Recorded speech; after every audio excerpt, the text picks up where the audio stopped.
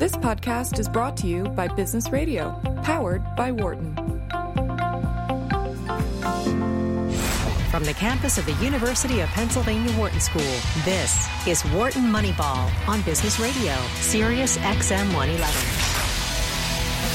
Good morning, sports fans. Good morning, statistics fans, and good morning, business fans. Welcome to Wharton Moneyball, the show where all three of my favorite topics collide. This is Eric Bradlow, professor of marketing and statistics here at the Wharton School, and we have 2 live hours every Wednesday morning, 8 to 10 a.m. Eastern, where we talk about all kinds of things happening in the world of sports. And, of course, this is a participatory show, which means you, the caller, we want to have you call in, tell us what caught your eye in sports, tell us what kind of statistics questions you might have. And how do you do that? Well, it's very simple. Call us at 1-844-WHARTON. That's 1-844-942-7866. You can also email our producer at any time during the week, Matt Datz, at businessradio@SiriusXM.com.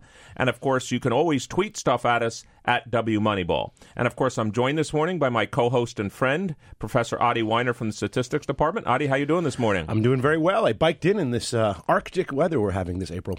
It seems warmer than it's been, at least there. 36 degrees. So, obviously, for those people that have listened to us on Wharton Moneyball, we have 2 guests today on the show. Actually, since Adi and I are here, it's not surprising. It's baseball. It's baseball. And so at 8:30 today, we have our returning guest, our longtime returning guest, Rick Peterson. We'll do our call to the bullpen segment. And then at 9 o'clock, we have Ned Colletti, former GM of the Dodgers.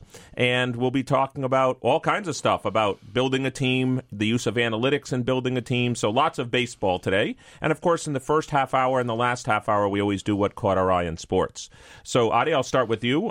What caught your eye in sports over the last week? There's a lot going on. You know, before I answer that, I always wonder, when you ask that question, what do you mean? The way I prepare for sports is generally by reading, but for the show, that is, by reading articles I can find, and not so much by actually watching the games. But this is a season where I'm actually quite interested. It's baseball season, and the Sixers are in the playoffs, the basketball playoffs, and that's interested me, particularly because there's an analytics story.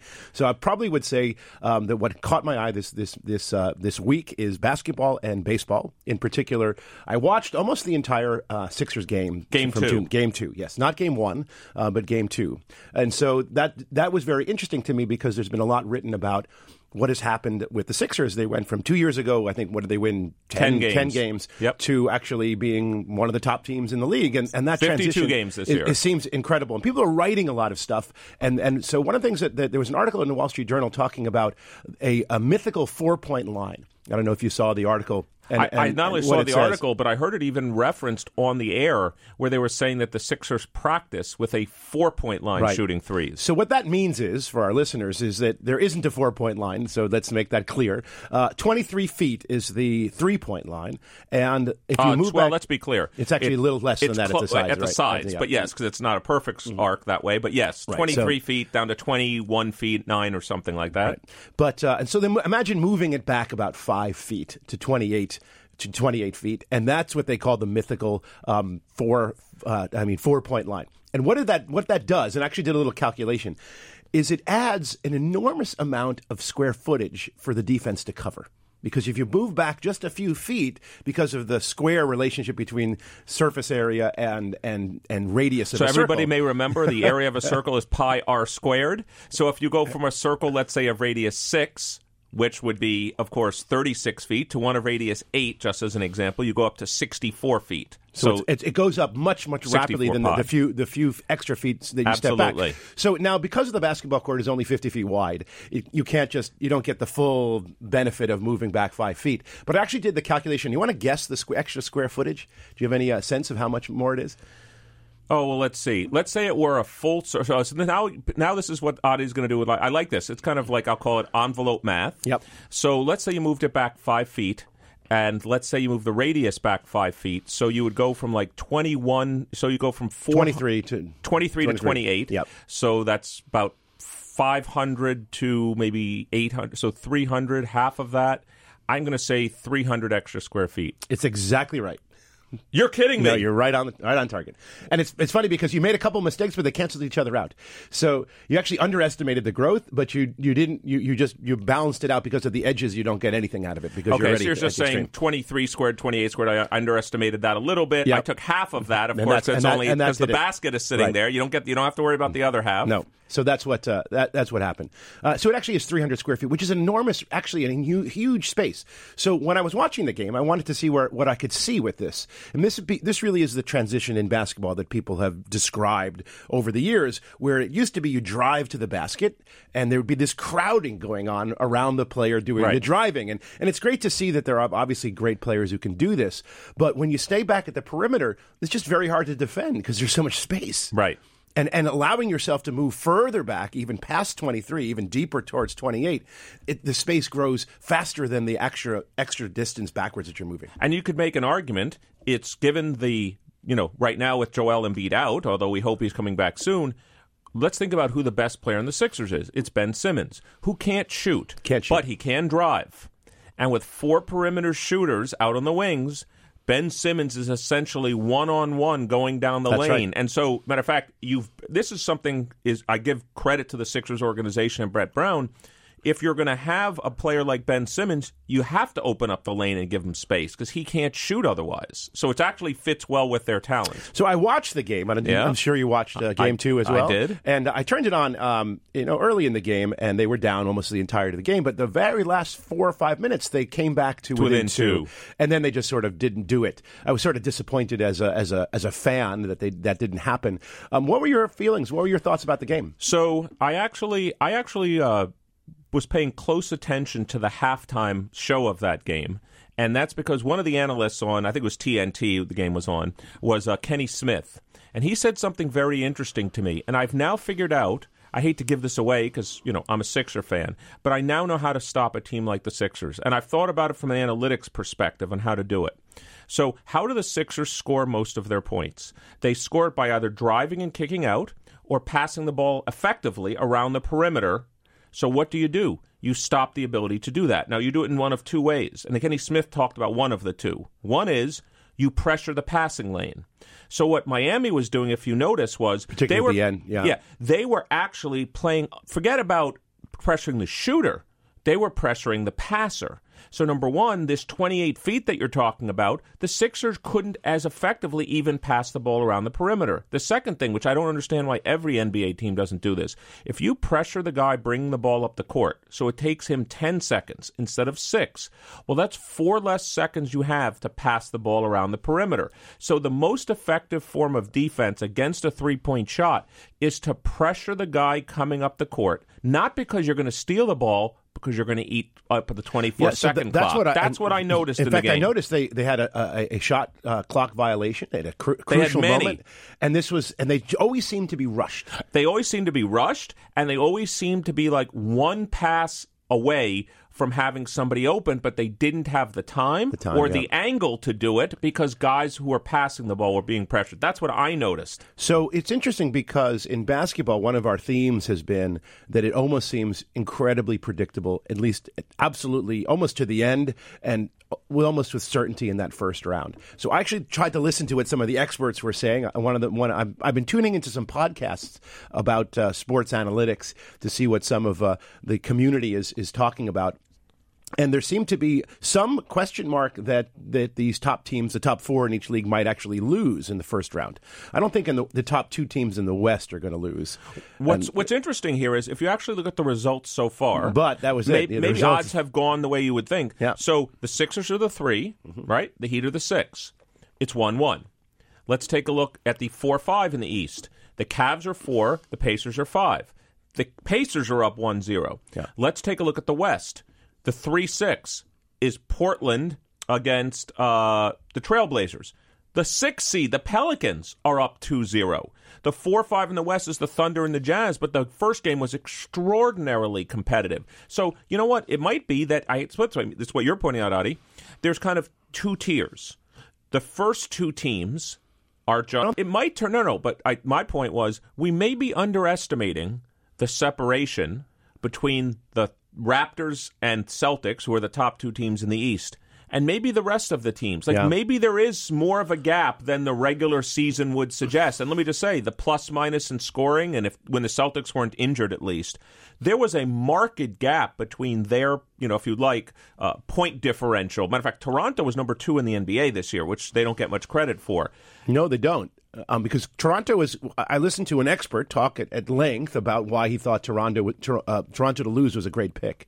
So again, this is Eric Bradlow, and I'm here with my co-host this morning, Adi Weiner, and we're here on Wharton Moneyball, the show where sports, statistics, and business collide. And you can join the conversation at 1-844-WHARTON. That's 1-844-942-7866. We're here live every Wednesday morning, 8 to 10 a.m. Eastern, and replayed throughout the week. We're also we're up on iTunes and SoundCloud, so you can listen to us there. And of course, you can always email us at businessradio@SiriusXM.com. Yeah, so no, I agree. I was interested in the tactics taken by the Heat and the adjustments that they made. Now, of course, and this leads to my next question. I had a question for you. It's going to. Unfortunately, I apologize. It's going to be a momentum-related question. Momentum, it is. So you have two options in the NBA playoffs, or in any playoffs. It could be baseball, MLB. It doesn't matter, really, or hockey.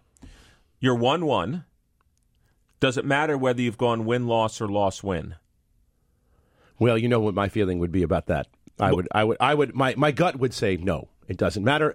The Momentumites would argue that it would be much better to go loss-win than win-loss. Okay, so let me come up with 3 arguments. So now we're a statistics show as well. So let me come up with 3 arguments that support loss-win. And I couldn't think of any particular argument that supported win-loss. It doesn't mean there's a difference, but let me give you the arguments for loss-win. I wouldn't say that one is better. I would essentially say that the two are the same. No, I know that. I'm just trying to say, as statisticians, mathematicians, we try to think up hypotheses and theories. And so here are the theories that I could imagine supporting why loss-win might be better. And by the way, I think if we both agree to the following, if there is an effect, it's tiny. Yes. It's tiny. Okay, so one argument for loss-win is momentum. So what does that mean? It means the probability of, just for our listeners, it means that the probability of win given win is higher than the probability of win given loss. So that's one possibility, is that there's this momentum. You've won, all of a sudden it could happen. Alternatively, we can call it hotness. The team got hot. Another possibility could be it's not momentum, but it's non-stationary. And what I mean, let me give you an example from one of the first papers I ever wrote at ETS. It turns out in educational tests, there are a group of people that start out a test slowly. It turns out, you can find it in the data, if you like, there's 1 theta, your ability, in the first 5 to 10 items. And then some people just kind of warm up to the test. They're not used to taking standardized tests. They're not used to taking tests on computers. Maybe that's what happens in basketball. Maybe it takes time for one team to get in a series and figure out the other team. So that non-stationarity could be another possibility. Another possibility is... That's actually good. I think that if I were to believe in anything, it would be that one. That somehow you're learning about the team. And basketball is a game where I do think there's a lot of division between the teams. That, in other words, the skill level differences dominate the various chance-oriented things that determine outcomes of games. But then the question is, how much value do you put in, maybe it's coaching. Maybe this is a measure of coaching, which is Eric Spoelstra. By the way, people always forget, I know he had LeBron James and Dwayne Wade and Chris Bosh.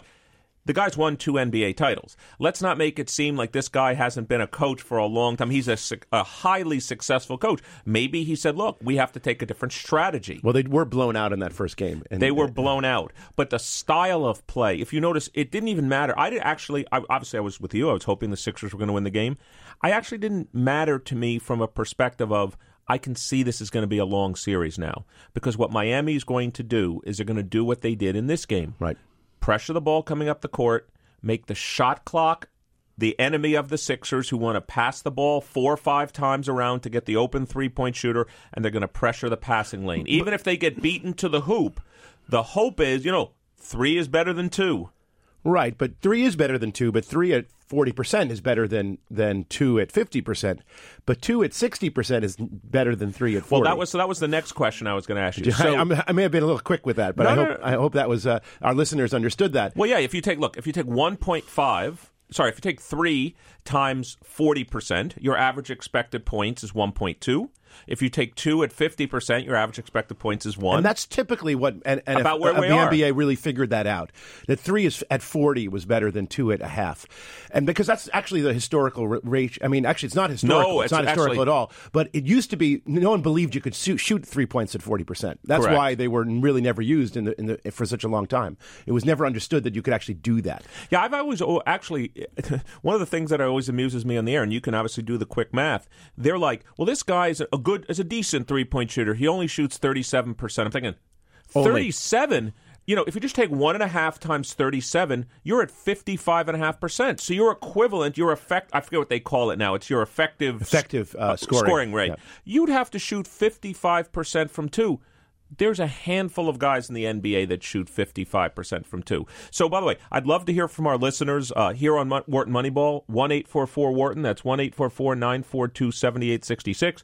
Do you think there's any difference between one loss versus loss-win? But let me ask you another question. Let's imagine now Game 3 is happening. I think it's tomorrow night. Matter of fact, I know it's tomorrow night between the Sixers and the Heat. It's in Miami. How worried are you, as a Sixer fan, if the Heat win Game 3? Not just that they're up 2-1, but now it's gone loss, win, win. So is it going to be, what's the schedule in terms of location? Fortunately, I think this is good for the Sixers. Is it 2-3-2? No. It's 2-2-1-1-1. So just for our fans, that means 2 at the Sixers, which has already happened, 2 at the Heat, 1 back at the Sixers, 1 back at the Heat, 1 back at the Sixers. But here's the other thing you start doing the math on when you start saying is, so what are the odds that the Sixers win this series in 5 now? Now, what would that take? It would take us, obviously, to win both games in Miami and to win Game 5 here. You say, not so likely. Now you start to say, what's the chances we win in 6? That's 1-1. All right, well, now you're going to win Game 6 in Miami. You start to say, there has been historically. So now you're saying all of a sudden this is a 7-game right, series. A 7-game series, which there are disproportionately large numbers of in basketball. It's really an oddity. It doesn't really make sense mathematically why there's so many 7-game series in basketball. Well, I think you can do the math or give me the probabilistic argument for this maybe better than I can. I think the team that's up, obviously, to get to a 7-game series, one of the teams at some point had to be up 3-2. I think winning Game 6 on the opposing team's court, if you had it 2-3-2, there'd be a lot less Game 7s. But 2-2-1-1-1 means Game 6, and let's imagine, remember, which team has had the 3 at home? The team that's typically up 3-2. So most teams go on the road up 3-2. It's hard to win Game 6 on the road, even though you're theory the better team because you're up 3-2. I was actually interested in trying to observe what kind of effect, why there is a home field advantage.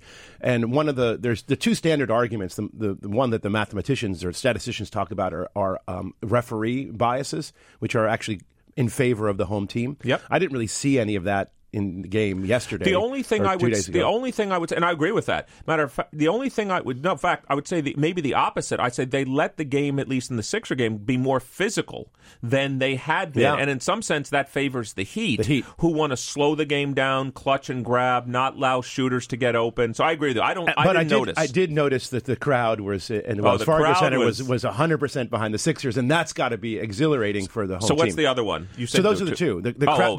It has to be the crowd. I mean, because a basketball court is a fixed entity. It can't favor one player team over the other.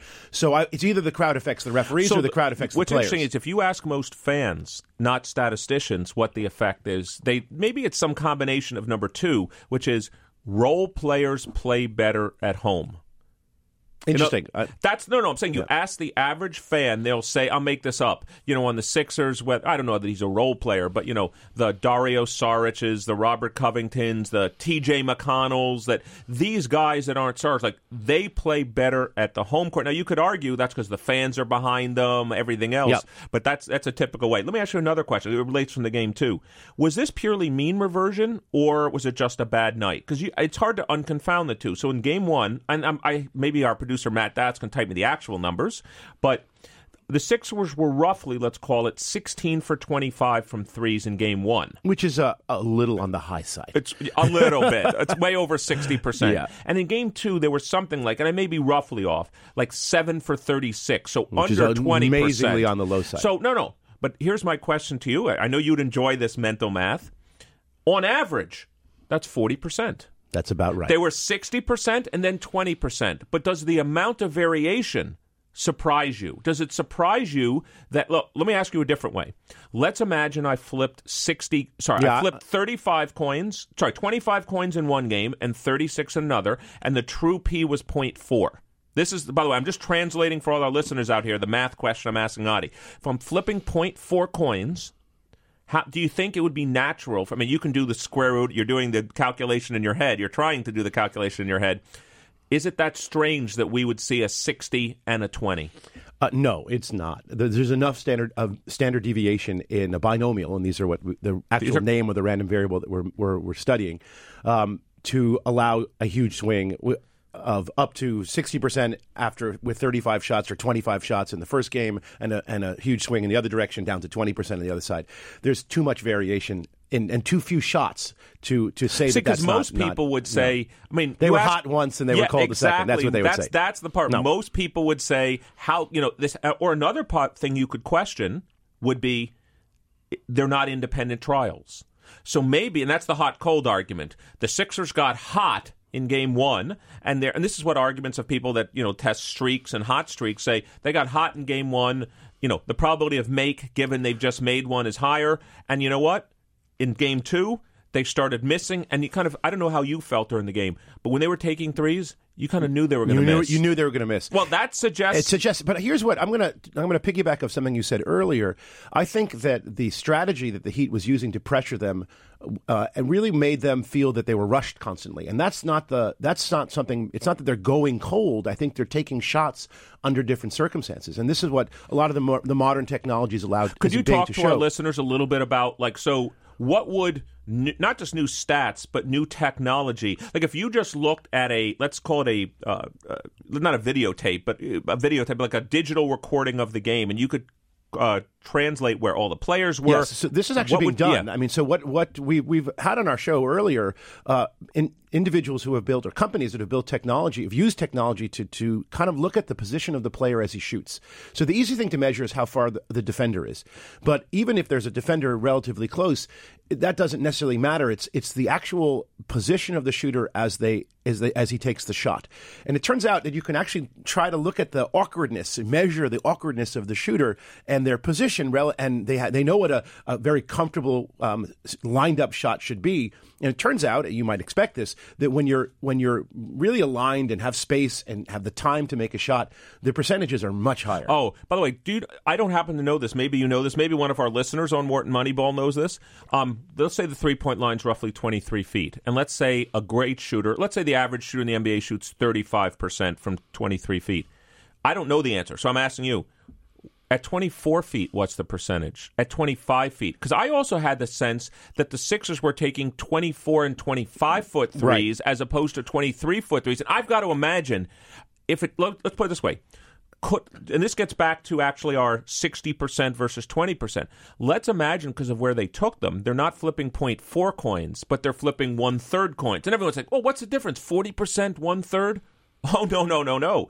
It's a big difference in the term of trying to rationalize 20%. A third is 20% doesn't do it. You shouldn't be taking 3 points if your success rate is 20%.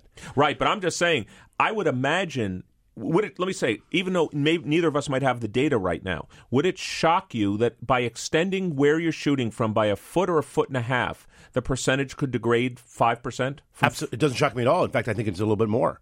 Right. Well, that could be. So an interesting data point it would be great to have, and I'm sure this shot tracking was done on the game, was what was the average distance of the three-point shots the Sixers took in Game 2? Yeah. And it would be wonderful how much of the variation just that would explain of 20% versus 60%. I bet it has some effect, but I would think it's smaller than that enormous difference. It's not 60 to 20. It doesn't happen just by taking a step back. It comes by missing shots.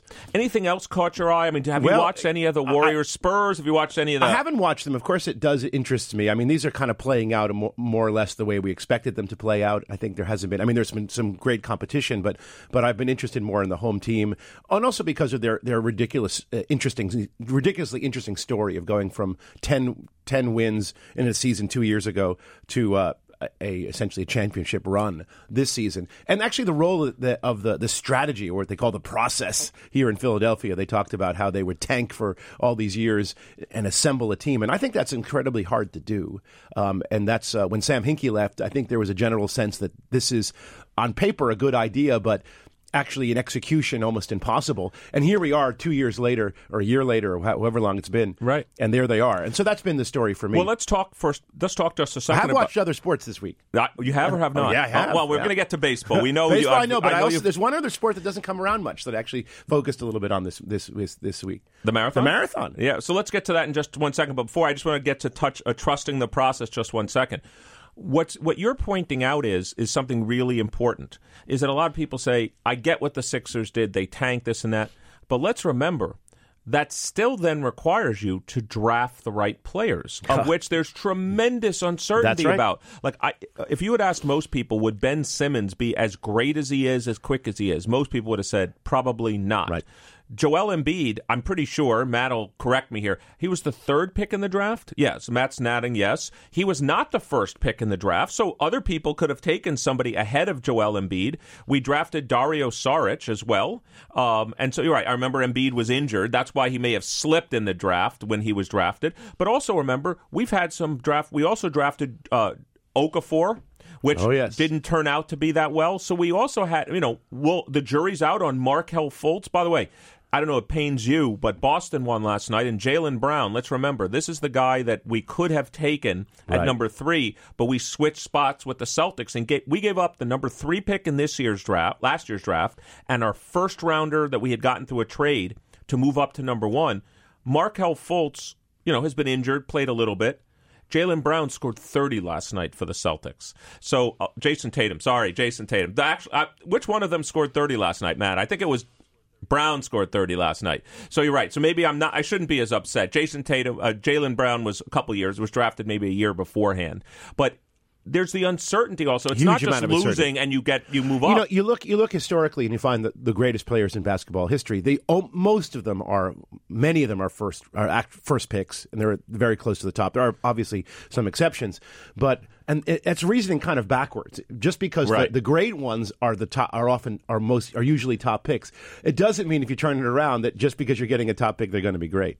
Well, we have a few minutes left in our first half hour, and again, if our listeners want to call in, please call us at 1-844-WHARTON. That's 1-844-942-7866. And so what caught your eye about the Boston Marathon? So you mentioned about the marathon. Well, something caught my eye, but I'm interested in yours first. Okay, so what caught my eye, of course, were the winners. That originally caught my eye because I didn't actually watch the marathon.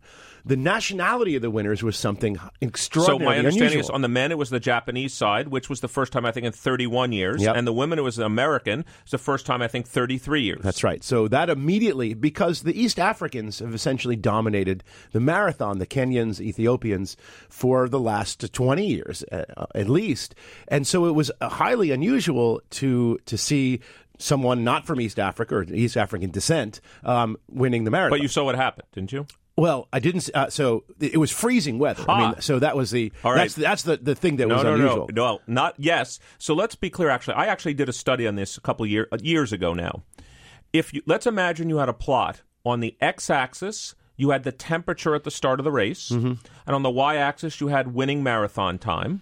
What do you think that pattern looks like? So just for our listeners out there, before Adi gives his prediction, on the x-axis, again, is temperature at the start of the race. So on the left-hand side of the plot might be 30 degrees, 40 degrees. On the right-hand side of the plot, 80, 90 degrees. So on the x-axis is temperature. On the y-axis is winning marathon time. What do you think that looks like? Well, if I don't have that many data points, I would imagine if it's extraordinarily hot, it's slow. Okay. And that there's probably a peak and it rises up. On the other hand, I'm not a runner, but I would imagine you want temperature to be low to do well. So the only question is whether it's what's called a J shape, which is it starts low and then increases, or it's a U shape, meaning and it turns out it's a U shape. That's what I was going to guess. It turns out there's a U shape. Extraordinarily cold is not good. Extraordinarily hot is not good. But here's the thing. Maybe this is something you know. The marathon time, take a guess. So there was a winning marathon time on the women's side. What year would I have to go back to get an equally slow marathon time and you asked about why maybe an American won as opposed to an East African, everybody was slower. Just, do you have a guess? I have a guess. What my year? guess is based simply on the fact that Americans haven't won in 30 years. So I'm going to say you had to go back at least 30 years, maybe 35. Keep going. Keep going. 1975. All right. So it was 43 years. The last time. So, by the way. This is one of the slowest marathons in memory. It's one of the slowest. And actually, one of our mutual, if you like, colleagues, adjunct colleagues, and closer friend of mine than yours, Howard Weiner, once did a study on this about, in some sense, when you break a record, like how much does it extend the record? And he also does comparisons. One of the things he always liked to do was comparison among men's and women's sports. Like example would be, let's take the 100-meter breaststroke for women's. The best 100-meter breaststroke women's person today is the best man of what year? Yeah. And he actually, it's an interesting way to calibrate how, when one breaks a record, like how big a record break is it? You can obviously compare it to other women's times, but you can also compare it to other sports and say, how many years would you have to go back? And so the fact is, 43 years of better training, better fitness. Those are probably... We're back 43 years. This marathon time would not have won in 1976.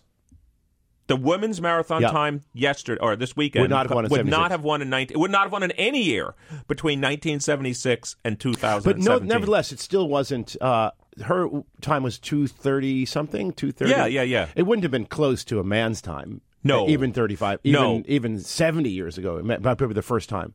Probably you would have to go that far back because men run in the sub-210s, the quick marathons, right. And certainly, I don't know exactly. Matt will type it out for me what the man's time was this year. 2:15. Yeah. Well, that's also incredibly slow for men. Yeah. I mean, most marathons end much quicker than that. So my question is... By the way, it was 30 degrees and gale force winds into their face. So why did the Ethiopians and the Kenyans just seem to lose it? No, well, so this is... Is it because they're sort of built to run in optimum conditions? And that's one theory, and that's one theory. Here's another theory, and I'd like to ask you. Maybe, let's imagine we have a distribution of abilities, okay? Do you think it's possible that the weather conditions differentially affect people at the distribution differently? So, for example, I'll make it up. Let's imagine I run the marathon. It doesn't matter to me whether it's 40 degrees or 60 degrees. I'm coming in slow. And you know what? But someone that's targeting 207 versus someone that's targeting 210, the 207 person ends up at 212. The 210 person ends up at 212 or 213. So it's a 5-minute effect to someone at the heavy right tail. Is it possible? I think that's what's probably happening. The question is why. I mean, so this it's not the woman who won is no slouch. I mean, she's one of the Americans' best marathoners and as a competitive runner, it's not like but it's she doesn't usually win or even compete for these top marathons. You know what's interesting, and we'll wrap up the first quarter of our show, and then we'll come back and we have Rick Peterson in the next half hour. But one of the things is interesting is you hear two schools of thoughts. Like I'm thinking about golf too. One player will say wind is the great equalizer. And, of course, the other players will say, I really hope it's windy because the better players will play better in the wind. So it's interesting to hear how weather might affect it. Well, this has been the first half hour of Wharton Moneyball. This is Eric Bradlow, and I'm here this morning with Adi Weiner. We have 3 quarters of the show to go, so please join us again right after the break. Welcome back to Wharton Moneyball, the show where sports, statistics, and business collide. This is Eric Bradlow, and I'm here with my co-host this morning, Adi Weiner, and some combination of myself, Adi Weiner, Cade Massey, and Shane Jensen are here every Wednesday morning live, 8 to 10 a.m. Eastern, here on Sirius XM 111, business radio powered by the Wharton School. And, of course, Adi, given you and I are here, it's baseball season. Baseball season's in full flight. And on Wharton Moneyball, when it's baseball season, that means for the first time this season, it's our time for our call to the bullpen. Here comes the skipper on his way to the mound. That's going to be all for his starter this afternoon. Einstein said it best, it's great to have an open mind, but you don't want it so open that your brains fall out. Your mind is your master, and your body is your servant. When you can get your mind to train your body at that level, now you're mastering your mind to go with it. At the 0-1 count, Chipper Jones hit 192. If you let Chipper hit the first pitch against you, cut your arm off and eat it. In God we trust, all others must have data. Wharton Moneyball's call to the bullpen with Rick Peterson. So, We obviously would like to welcome back for the first time this season to our Call to the Bullpen segment, Rick Peterson. And Rick, this is Eric Bradlow, and I'm here with Adi Weiner. And for those listeners that are new to Wharton Moneyball, Rick is a former Major League pitching coach for the Mets, A's, Brewers, and Orioles, and he's now a sought-after motivational speaker and co-author of Crunch Time, How to Be Your Best When It Matters Most. So, Rick, this is Eric and Adi. Welcome back to the show. Hey, how you guys been doing, man? How was your off season? Our off season. Well, as you know, we've got two diehard Yankee fans in here. Thankfully, Shane, the Red Sox lover, is not here today. He's not here. We can stand it in here. And but either way, first we have lots and lots of questions for you. But let's just start with the most basic for our listeners here on Wharton Moneyball, which is it's early on in the season. Obviously, you've spent probably as much time training pitchers to get ready for the season as you have coaching them during the season. Can you tell us a little bit about what the process is like? We're 15 games roughly into the season now. Tell us how pitchers got ready from pitchers and catchers report in February to... Actually, roll that back. Do they start in the offseason? Yeah, so how do you get players and pitchers especially ready for the grind of the season? Well, to really oversimplify it, everybody leaves at the end of the season, and the guys that you acquire... And once you do acquire them, if you get them early on in the off season, you send out a throwing program, you talk to them, you dive into the sabermetrics of the pitchers, and you take a look at their strengths, their spin rates, their past records, throwing down the line, how they pitch starters on 4 days rest, how they pitch on 5 days rest, relievers, how they bounce back with no rest, how they pitch on back-to-back days, how they pitch on 1 day rest, so on down the line. So you dive in to find out if a guy has a track record in the big leagues, what is his routine that allows him to be best? And then you take a look at the incremental improvements that you can make. And then as you come into spring training, it's really all about just making sure that you're ready and healthy for opening day. It's not about being competitive. It's about getting their delivery down, their routines down, their workout routines down, so that when opening day starts, you're really ready to go. And what's really unique about this year is because of the weather has been so extreme, and I think they're going to have to really look at if they're going to add extra days off into the season as they did this year, which I think is a great idea. But because of that, you start the season earlier. I think they're going to have to be really more mindful about making sure that more of these games are played in warmer weather, because as you see or indoors, Yeah, or indoors, because as you see through the Midwest or at the West Coast and down south, obviously. But, when you're looking at snow outs and you're watching games being played in snow, baseball's not made to be played in snow. No. So, Rick, let me ask you two follow-up questions. And actually, Rich, just before we took the break for the first half hour, Adi and I were talking about the Boston Marathon and the effect the weather had there. So let me ask you a question. What effect does rain and or cold condition have on pitchers? I know people have said it affects the ability to grip the ball, which I assume would therefore have an ability to maybe spin the ball. It certainly affects the flight of the ball. Cold weather cuts back on home runs. Yeah, so that's another good point. So how did you think about pitchers pitching under poor conditions, and how much differential is there across whether good pitchers in bad weather, bad pitchers in bad weather? How did you think about that? That's something that we really never track statistically, as you say that. You look at how guys pitch at day games, how they pitch at night games, how they pitch on the road, how they pitch at home. I don't think we've ever looked at sabermetrics and looked at. I don't think everybody's ever really recorded temperature, and especially humidity and so on down the line. But I think more than anything else, it's the grip, just as you mentioned earlier. That's what guys really struggle with. But there's all kinds of different things that you can use that are probably not in the rule book legal, but they're totally understood that in the game. Kind of like the code of the game, like you want the pitcher to be able to grip the So baseball. what is it? So what do they do that's not legal or not code book legal? Well, for example, like if you take sunscreen, when you get a little bit of sweat, sunscreen can get very, very tacky. Mm-hmm. And so if you put sunscreen on your arms and you start to sweat, one of the things that you typically will do is you'll coat your body before you start to get dressed with like some type of like really high-end oil. Because once you put oil on your body, all over your body, when you start to sweat, the oil keeps the heat in, so you feel like, you're not really releasing heat as you start to sweat. But after that, the pitcher really has the advantage more than anybody else on the field because he's the only one that's really warm. He's the warmest of anybody because he's the one moving the most.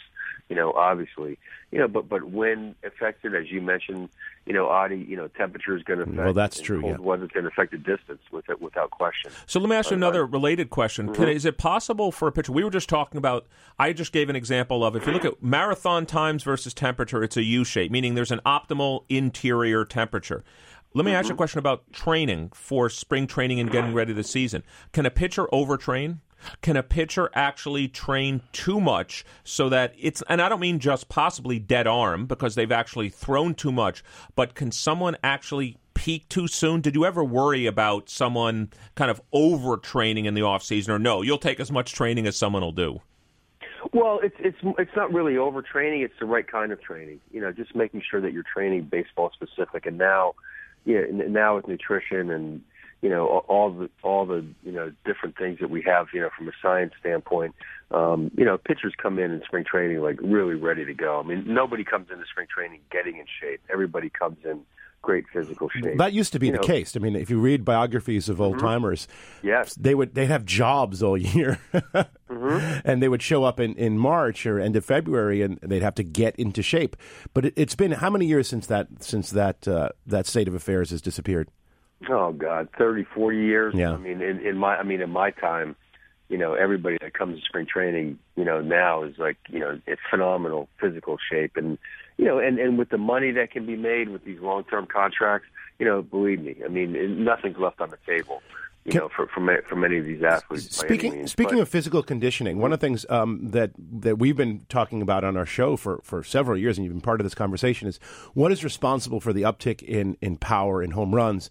And if you start to apportion it out into all the different possibilities, the seam heights, the resilience of the ball, those are ball-related phenomenons, the trajectory of the swing to get more flight in the ball. One of the things that people don't talk about, and maybe they should, is the conditioning of the batters, because the pitchers are throwing faster, but the batters got to be much stronger than they used to. Can you reflect a little bit on the strength training of the hitters vis-a-vis, say, 10, 20, 30, 40 years? Well, I think everybody's so conscious of exit speed, and it's not so much about strength training as much as speed training, because it's really about how fast you rotate, and it's the same thing that you're seeing in golf. I mean, golfers are hitting balls further than they've ever even thought about hitting balls before. And I think what it comes down to is the fact that, and you look at the training in golf as well, and it's really a different kind of training. You're not seeing these big, bulky, type of bodies anymore. You're seeing very lean and very small and very fast guys, without question. Even look at the guys, the guys who are big in stature like Stanton and Judge. I mean, these guys are in phenomenal physical condition. These are not big, bulky, strappy, like slow-moving type guys. Jim Tomei type, maybe? Yeah, like a Tomei type, or if you go back to Canseco and like these more like muscle-built type guys. And I don't want to get into the whole PED errors and whatnot, but you're looking at guys being much more mindful, not only of athletic training, but the visual training as well. And there's visual training out there right now that is just off the charts, where you can actually, you actually can train and do some testing, on visual acuity and what do I say, plasticity of the brain and how you can process speed and get a predictability that, you may only be a hitter, like a high school hitter, for example. Last year in the draft, went through some of this visual training, and he was going to be one of the top draft picks in the country. But come to find out, after visual training, he only can really recognize 88 miles an hour. He's a great high school player, but he's not going to recognize. Wait, Rick, I just want to be clear on this. This is a breaking news moment here on Wharton Moneyball. I just want to make sure I'm clear on what you're saying here. You're saying there was a player who was rated, let's say by scouts, his performance, etc., as a top player, but you're saying there was an actual change in the person's draft order or perception of the player based on visual data that was taken on the player? Right, on neuroplasticity. Right, there's training, that you can go through, to measure, not only your peripheral vision, but also measure how fast your brain processes speed. So I'm hearing two things. You're saying you can train it or you can measure it. So you can measure it and train it. You can measure it and train it. So do they give up on this guy or because he's not good enough, or do they say let's train him up so he can handle a 95-mile-per-hour fastball? No, he initially dropped in the draft. Once people recognized that, because people aren't sure. This is all relatively new, in the training metrics. But so he did drop in a draft. But the issue is, yes, he can be trained to visually. There's a limit of how much you can train, but there is a trainability of it. And once he started training, his visual acuity, his visual processing, how fast his brain processes speed, went up. What does his training look like? Have you seen these devices or tools or? Yeah, they're like a series of lights. There's a series of lights that are presented in front of you, and on like if you could picture like a little bit larger than the size of a baseball. So if you picture let's say there was 10 different lights on the size of a baseball, and they would be circles, squares, triangles, and let's say there's five or six different lights in front of you, 2 in front of your face, 2 further out, 2 above you. And these lights flash, and let's say all the triangles are orange, and the one that's up in the left-hand corner, one triangle is green. It's the only one that's different. How quickly can you recognize that, for example? How quickly you can recognize that and how fast your brain can process, has a predictability of how much you can recognize speed. The one person who's been doing his own personal training, he actually bought his own system years ago, is Tom Brady. I mean, Tom Brady sees things that other people just don't see. That's interesting. And he sees them so quickly. So, I mean, we're just learning. I mean, the breakthrough of where some things I've been involved with in this past year and a half as far as technology is concerned and as it relates to training and biomechanics and visual processing and neuroplasticity, it's off the charts. It really is. And this is going to be something I think everybody's looking for the cutting edge without question. And these are things that are going to allow players to, process information and be able to, max out. And it would have the same benefit for a pitcher, because as the pitcher's processing information, the quicker that you can process it, the faster you can process it, and the faster you can see certain things, the quicker that you can make adjustments. So this is Wharton Moneyball. This is Eric Brother, and I'm here with my co-host, Adi Weiner. We're talking to our Call to the Bullpen segment guest, Rick Peterson, former Major League pitching coach for the Mets, A's, Brewers, and Orioles. He's also a sought-after motivational speaker and co-author of Crunch Time, How to Be Your Best When It Matters Most. I'm sure in the last few minutes I'm sure our listeners would strangle Adi and I if we didn't ask you about Showtime happening in California with the Angels. What's your assessment? Can a guy actually pitch and bat, play the field at all-star levels? Yeah, at all-star levels. Can this go on, or what's your thoughts? Or is last night more indicative of the real Shohei Ohtani? Yeah, what do you think's going to happen for the long run? Is it possible to do? I think. Well, when you say from an all-star level, first of all, when they pick the all-star team, it's going to be very difficult. First of all, for him to get 500, 600 at bats. Do this and also pitch is going to be almost incredibly impossible. So when you're looking at picking the All-Star, are you going to pick an All-Star at the All-Star break? You're picking players who have 350 plus at bats. Are you going to pick a guy who's got great numbers but only has say 150 at bats at that point of the season? Probably not. He wouldn't fit in that All-Star classification offensively, even though his offensive numbers are great. But he would only be projected to be an everyday player, playing in April and May, not June and July, if he had that many at-bats. From a pitching standpoint, I think it's very possible for him to be an all-star because the kind of stuff that he has really, really projects. Well, let me ask you a question. So what would the normal pitcher be doing in between starts that maybe Shohei cannot do because he's hitting or playing, or can he do both? Well, in an American League, he would never touch a bat until you got to interleague play.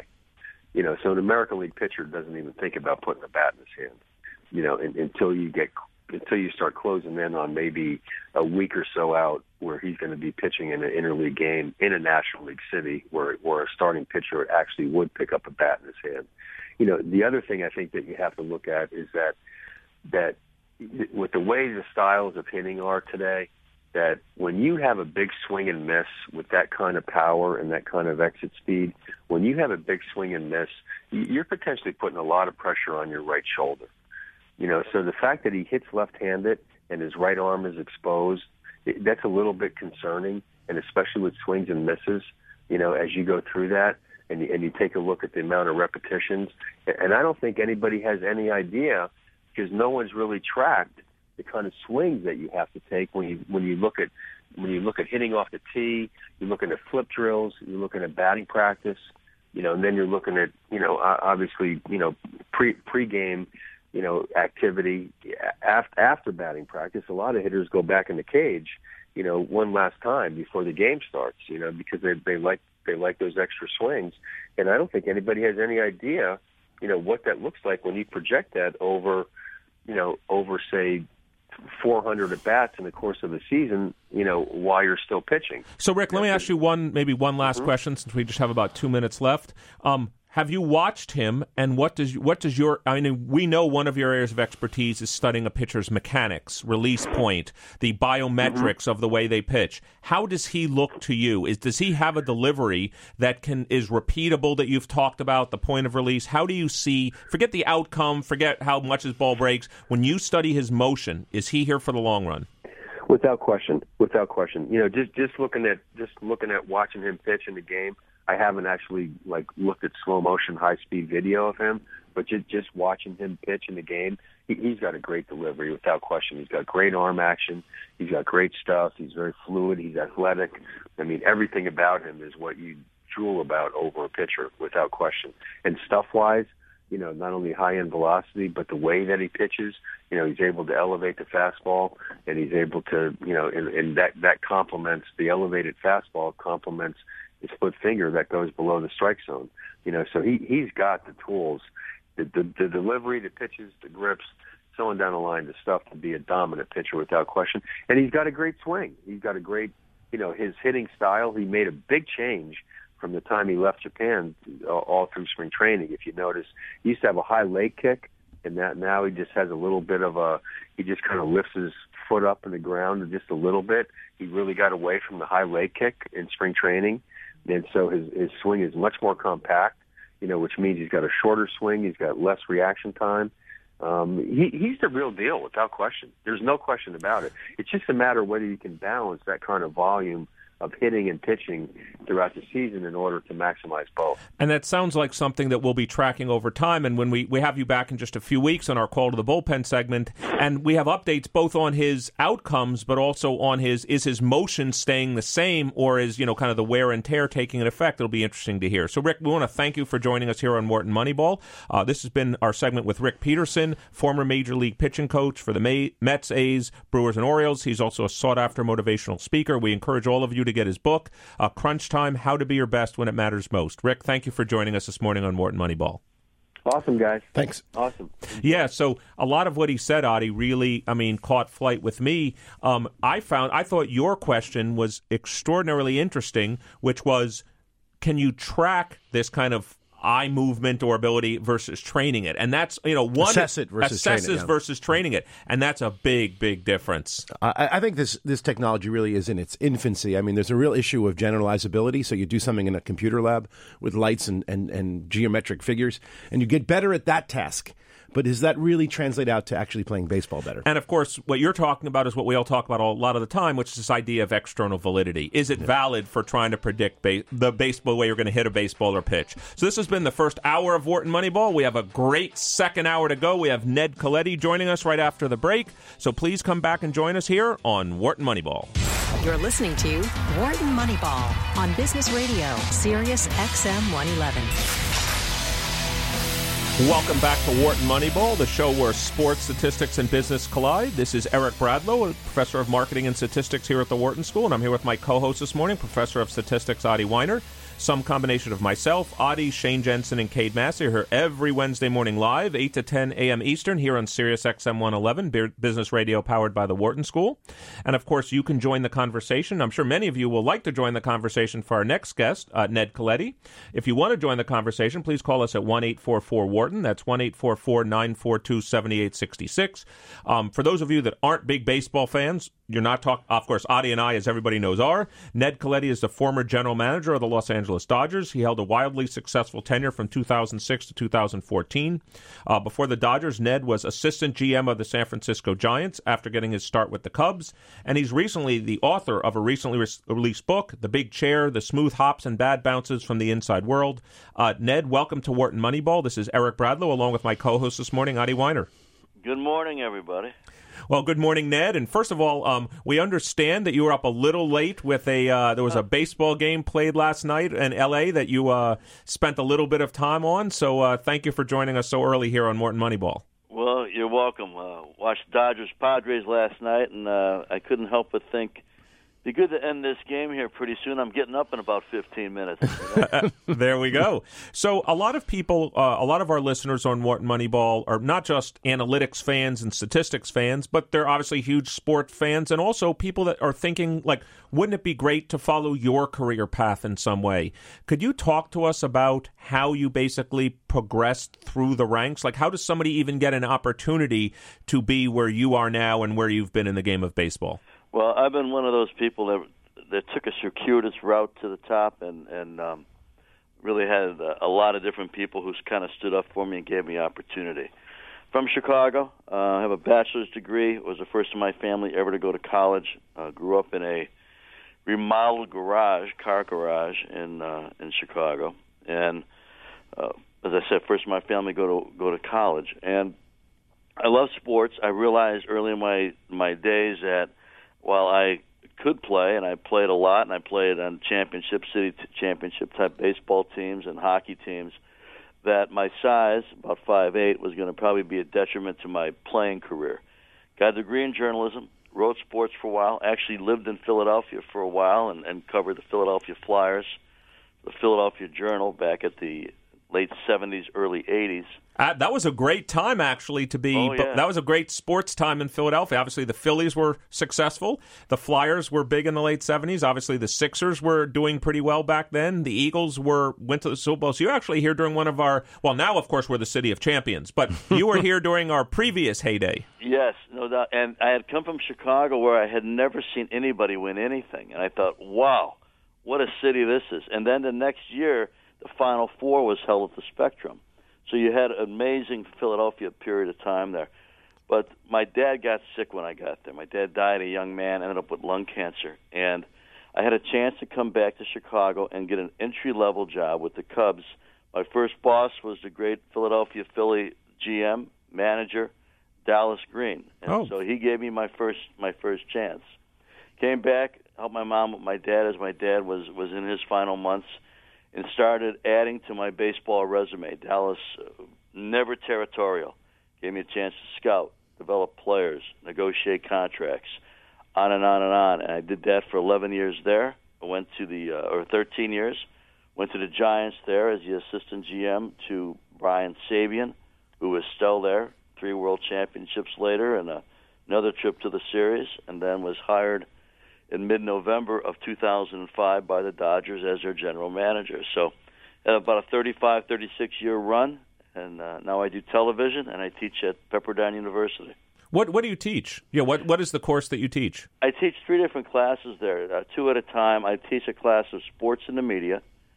I teach another class every other semester on building an organization, a sports organization, how you build it from top to bottom.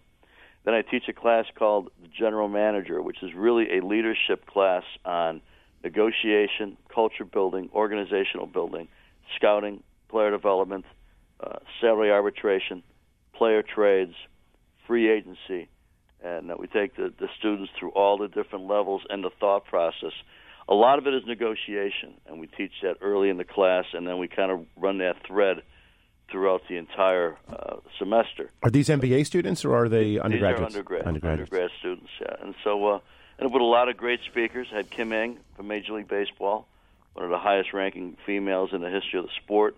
A couple of weeks ago, Nancy Patterson-Flynn was the first female trainer in Major League Baseball who we had hired a few years back, her and Sue Falsoni. So a lot of different people from the LRD, people from other general managers from other sports, kind of a smattering of different philosophies, but it's really the basis of how you lead a major league organization.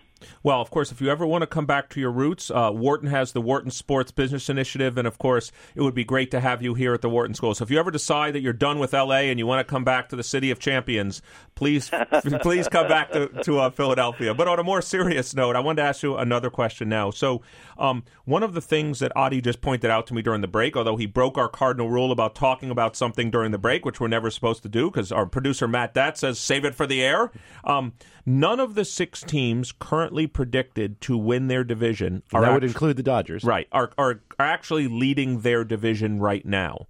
So, how, as a general manager, putting on your former general manager's hat, and again, we're talking here on Wharton Moneyball to Ned Coletti, former GM of the Los Angeles Dodgers.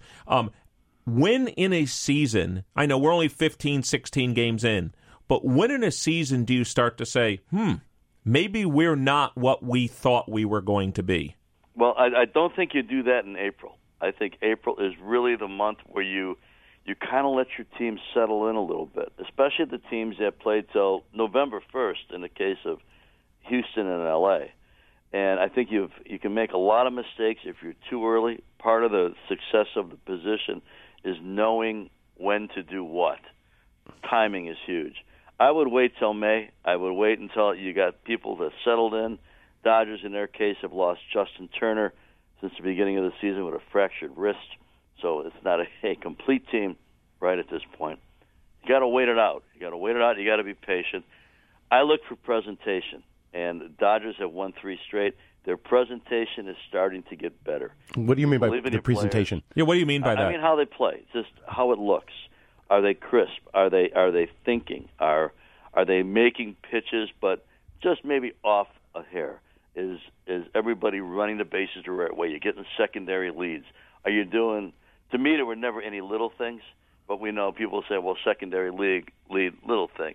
Laying a bunt down, a little thing. Having a good cutoff and relay, a little thing. Never a little thing to me, but those things, are they executing those in the proper fashion? If they are, and your record is 500 or a tick or 2 below, that's no big deal. If you believe in your talent. Certainly, all 6 of those teams, tremendous talent.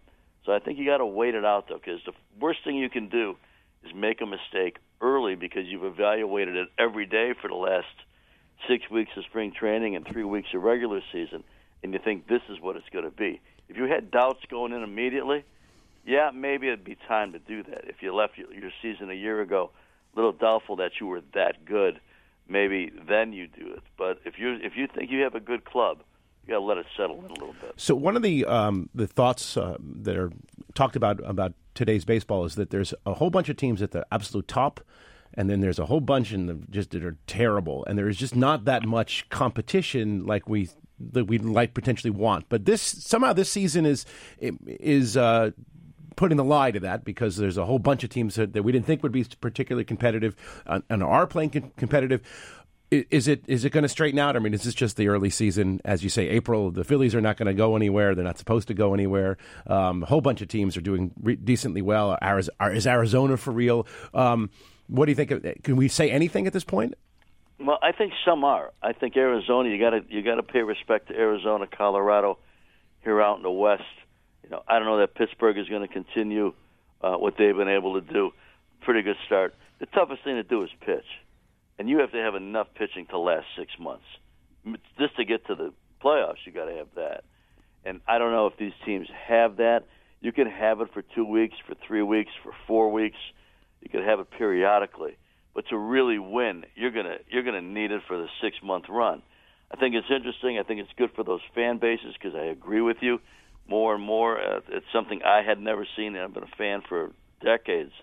Teams that just kind of show up, and they lose what they lose because they want a high pick. They want to continue to draft high.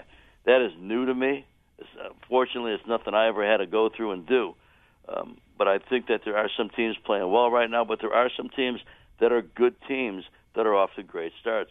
Boston, that's a great team. Anaheim may not be quite as good as they've played. Pittsburgh, I don't think is as good as they've played. I think that they will come back down. Look at teams, if they can pitch and they're off to a successful start, they got a chance to keep it going. If you're surprised by the pitching, you may not be surprised later by the end result. So we're talking to Ned Colletti, former general manager of the Dodgers and author of a recently released book, The Big Chair, The Smooth Hops and Bad Bounces from the Inside World, here on Wharton Moneyball. And this is Eric Bratho, and I'm here with my co-host this morning, Adi Weiner. If you have a question for Mr. Colletti, please call us at 1-844-WHARTON. That's 1-844-942-7866. Let me ask you a question. First, I want to ask you a question as a fan, and then I want to ask you a question as a GM.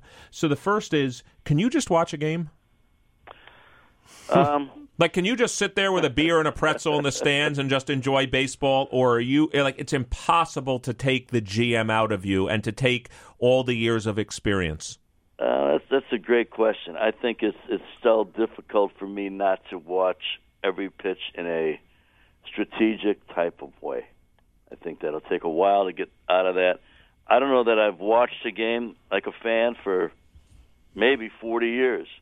And so it's going to take a little while longer, but I do love it. I do watch a lot, whether it's on TV or in person all over the place. But I always watch it kind of with I'll say analytical, but it doesn't necessarily mean statistical, an analytical strategic view. So let me also ask you a question. Then I do want to turn to what you've seen. What we've seen in the role of analytics. You mentioned a few times, and it is a good transition to analytics. You've mentioned what you called the eyeball test. Like, what does it look like on the field? Their performance on the field. How much do you think the eyeball test will kind of never go away? I mean, as you know, you've lived through I'll call it the pre-sabermetric period to the heavy sabermetric period. How much do you think is still unmeasured? How much do you think, you know what, you need to be there? You need to see the scout needs to see the player. You need to watch the game and see how the team performs. Or can everything just be measured, digitized, and put into some massive database? Well, my philosophy is this. Any leader of any organization, doesn't matter if it's a sport, if it's a business, whatever it is, if you turn your back on information, shame on you. You have a better chance of failure than you do success if you refuse information. I think all information done by the right people is great information. And I think that you'll never see the eyeball test go away. I think every team that if you put a list together of the top 10, quote, analytical, unquote, teams in baseball, you will find they also want to know who is inside the uniform. How does that person think? How do they sacrifice? How do they prioritize? How do they play in different situations? It's not all going to be found on paper. A lot of it will. I started my career really doing almost prehistoric analytics. We did them by hand. If you remember the great manager in Baltimore, Earl Weaver, he had a great coach, Jimmy Fry. Jimmy Fry was one of my first managers and a GM later. And Earl would keep in an index card in his pocket hitter-pitcher matchups, left, right, late, all these different things, how players did in different situations. Jimmy came to me when he came to manage the Cubs in 1984 and said, start to keep this for me. Look it up. Go back in box scores. Figure out play-by-play. So I did that for a long time. That is so prehistoric today compared to the way it goes. But it was a value that we had on how people performed, and you could see it on paper. But I could never get rid of the field aspect of it. I'll always use the analytics. I think it's probably 52-48 for me, field test versus the 48 analytics. The analytics to me are like the resume. They're like the P&L chart. That's not necessarily who the salesperson is, how they work, how they think. Because when you think about it, much of baseball, particularly we'll talk about, it's one-on-one. It's a pitcher and a hitter. There's 18 people playing a game at one time, but it really is one-on-one. And sometimes a number is not going to tell you the story. It'll tell you what's likely, but it's not going to tell you what's always predictable. So now this is Adi Weiner, and one of my research interests have been in using analytics to assess fielding ability in baseball. Now that's the technology behind measuring fielding has changed over the years. I know that Major League Baseball has access to data that I don't have yet. I know it's coming, but we're getting slowly sort of dribbling out. And one of the things that I think is intriguing is that how do you evaluate a fielder, what they bring to the team, and how much is it worth to acquire them? How much would you pay for them? And to me, there's always been almost a confrontation between what the data says and what the eyeball test is saying. So as a general manager, did you ever have to kind of run up against these issues where the analysts were saying this is a terrible fielder or a great fielder or vice versa, and your scouts are saying something else? I think it happens all the time, especially with fielding. I think fielding is the one dimension of baseball that is still trying to really fine-tune the value system. There's a lot of different things that fielding, some stats measure greatly, and some don't necessarily tell you the whole story. I think, again, it goes back the combination of the statistics and also watching somebody play, watching which way they're leaning in a certain direction when a pitch is being made, if they're leaning to the right or to the left, where their first step is, how fast a certain runner is in a certain situation. All these different things go into the fielder's mind as the ball's coming their way, ground ball, for example. So I think that you can measure a lot of it. I think you can measure your pitching and your hitting far cleaner and deeper than you can your fielding. Do you pay for it? I mean, if you thought someone was truly an excellent fielder, is that something that has value? I think defense is maybe the most underrated necessity of all. Without defense, you have no chance. You'll be chasing that scoreboard forever. The outs are the clock. So if you're giving a team more clock, more outs, you're not going to be successful. Pitching is at such a premium. You now have pitchers that they're trying to get 15 outs from, 5 innings. So if that's really what they're capable of, and they have got to get now 17 or 18, but you're still left with 12 because you've only really gotten 15. Right. You're making the game much tougher than it is. So tough enough. You just mentioned one question, and Adi and I have had. I think Adi and I are on the same side of this. Since outs are your friend for a defensive point of view, does it ever? I just want to know how you've thought about this over the years. Does it ever make sense to bunt? Sacrifice an out? I think it does late in games to play for one run. I think if your game is a one-run game and it's in the later stages of the game, I think it makes sense to sacrifice the out to get to 90 feet. Yeah, there are a few possibilities, bottom of the ninth, bottom of the eighth, where the win probability increases.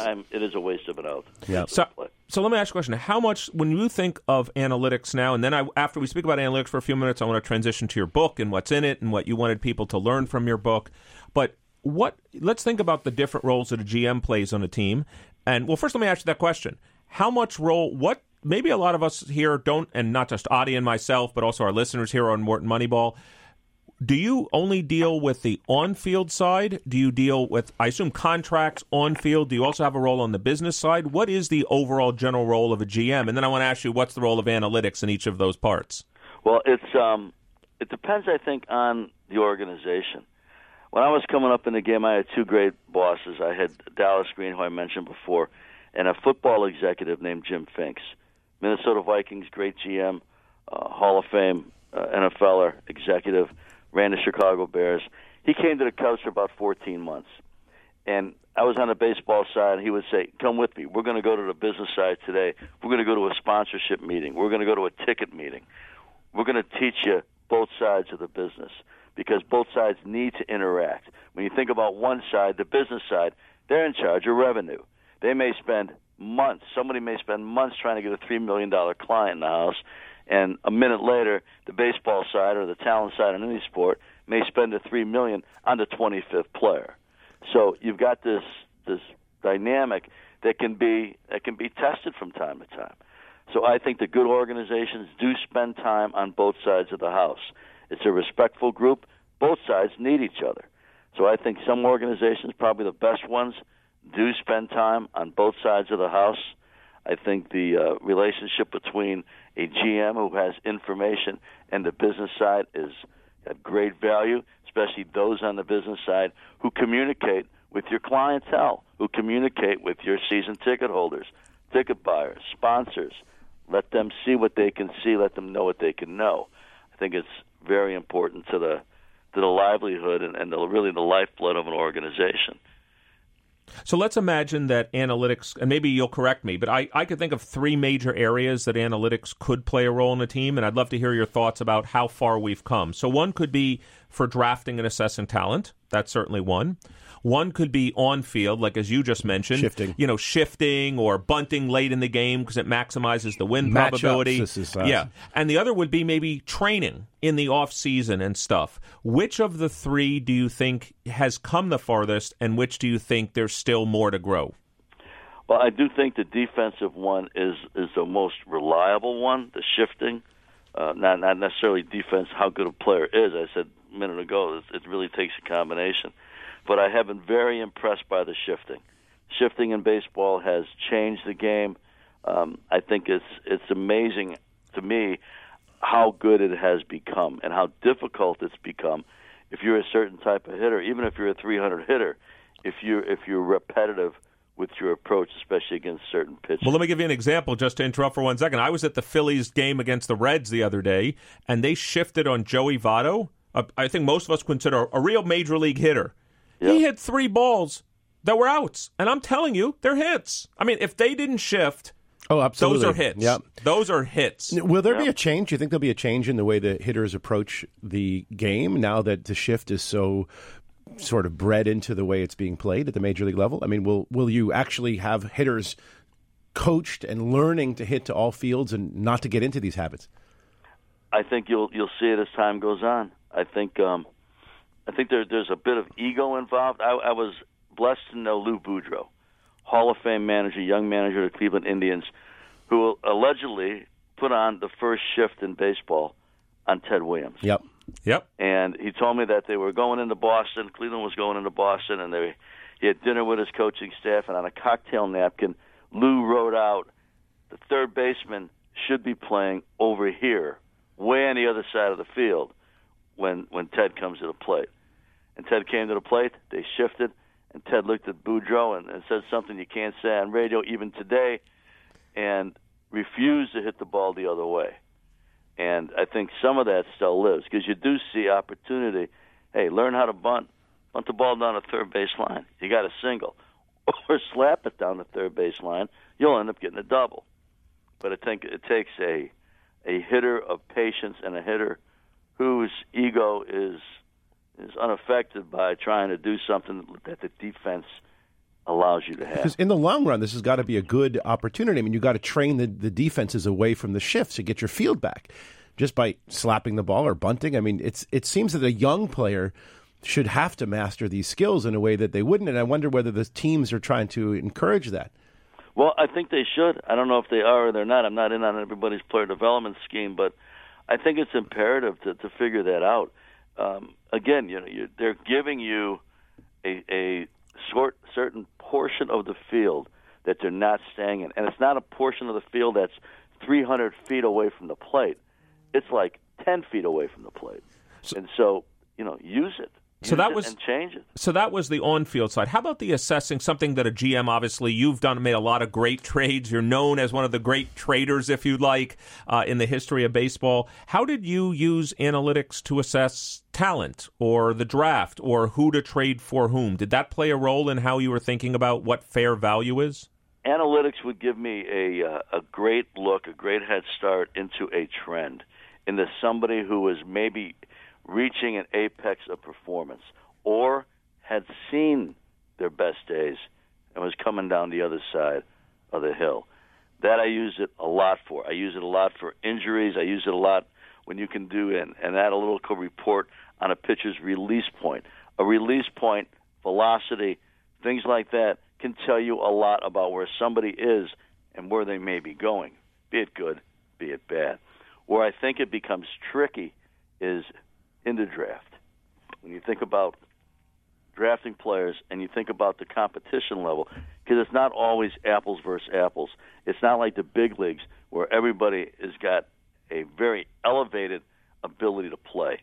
And so it's almost like talents playing against like talents for measurable results that make sense. When you have a big-time division program, one of the best baseball teams in the country collegiately playing against a lesser team, maybe not even in the same division if it's an exhibition game, that's an unfair combination of talent. When you watch high school players, unless you're in a tournament, unless you're in one of those high-level showcases, it's tough to watch a high school game with a dominant pitcher and really see everything that dominant pitcher is going to be able to do if the team is afraid of hitting against them. The team is afraid of competing against them. We all know how that goes. You got some kid throwing 90 miles an hour at 18 years old. Most of the kids that are standing in there want no piece of that. So I think when you draft and you scout, you have to take it with less value. You have to put the proper value on the performance, and most of that I think would be the eye tests. I think the other ways, analytics is at least a door opener, an introduction into who you like, who you don't like. It's almost like the resume to a high-level executive in a major Fortune 500 company. It's the resume and the performance sheet that will get the CEO or the president interested in hiring an executive. To me, it's like the resume. Before we turn to your book, I have one last question. I'd be remiss if I didn't ask, and I'll stay only on the positive side. What do you consider the greatest trade you made while you were a GM? And did you kind of know that, or you were like, it's still uncertain? What do you consider the greatest deal you ever made during your career as either an assistant GM or as a GM? Tough for me to. It sounds boastful when you ask me like that. But. Well, I'm sorry. I'm asking you to boast a little bit, but I'm asking you. It's in retrospect. It's not like you're saying I'm so brilliant. Every trade I made was great. I'm saying, looking back, which trade are you most proud of, and for what reason are you most proud of it? Well, I think the trade that when we brought Manny Ramirez from the Red Sox on the trading deadline in 2008, nobody expected us to do that. Theo Epstein and I had talked many times, known each other for a long time up until that move, and obviously still friends since. Trade came about the morning of the 31st, and we traded a couple prospects to Pittsburgh. Theo traded a couple prospects to Pittsburgh. Theo got Jason Bay. We got Manny Ramirez and $7.5 million to pay the salary of Manny Ramirez. We were in an ownership period of time back then that we were prone to get people to pay for the players we acquired. Really, kind of an astute approach. That trade changed our culture, changed our team. We had a good young team. We had a young Matt Kemp, a young Russell Martin, James Loney, Chad Billingsley, Jonathan Broxton. Clayton was starting to show up a little bit at the big league level. And Manny taught those kids how to win. And we went to the LCS back-to-back years. Both times got beat by Philly. Great teams in Philly. And, sorry about that. But that was tough. But they kind of Manny taught us a lot about winning.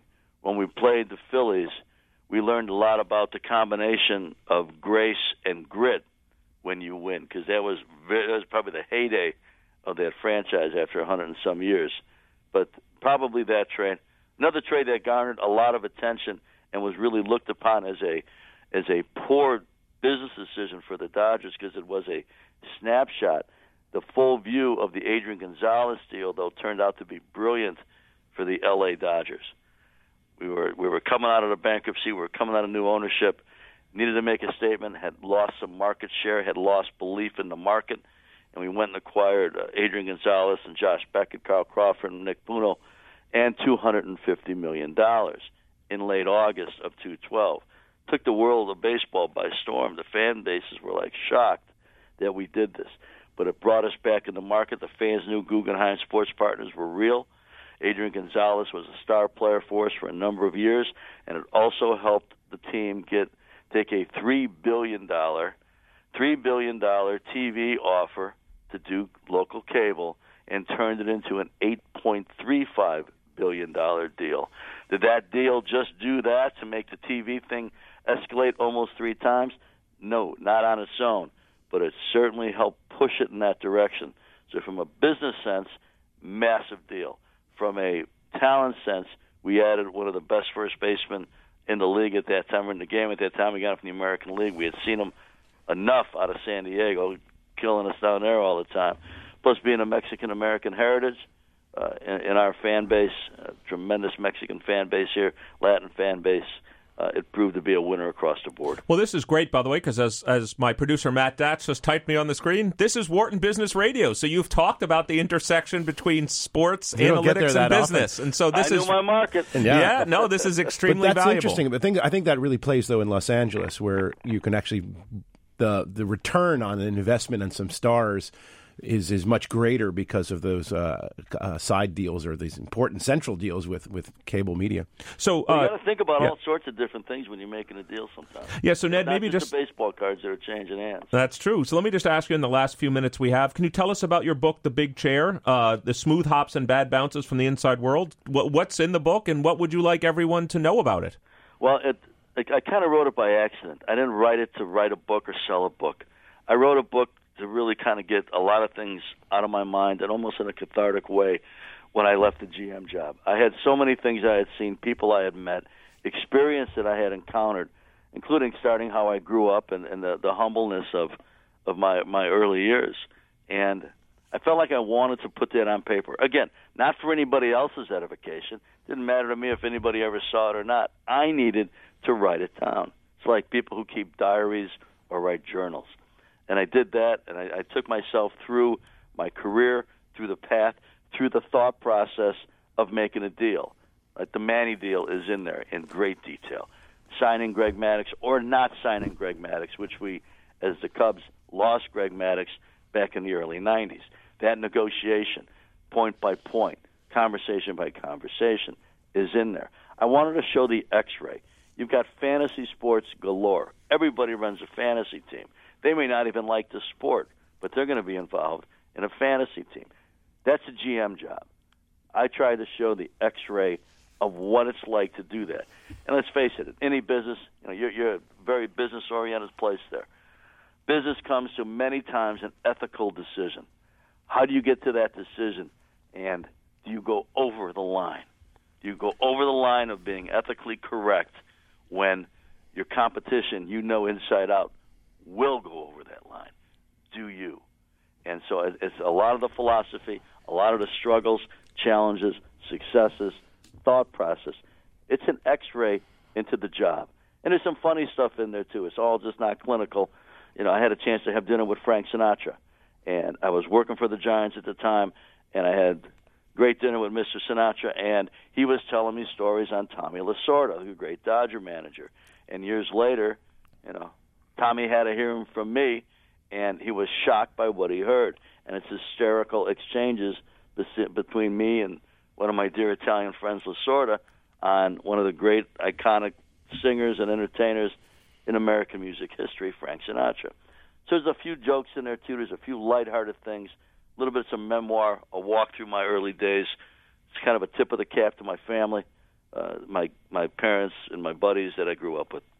Well, Mr. Coletti, we want to thank you for joining us here on Wharton Moneyball this morning, especially after a late Dodger win, though. I know you're happy about that last night. So we've been talking to Ned Coletti, former GM of the Dodgers. Also, we recommend to all our fans to get his new book, The Big Chair, The Smooth Hops and Bad Bounces from the Inside World. Ned, thank you for joining us here on Wharton Moneyball. It has been a pleasure. Anytime you want to talk, let me know. I love the conversation with you. All right, terrific. All right. Thank you. Yeah, thank you for your time. So this has been the first 3 quarters of Wharton Moneyball.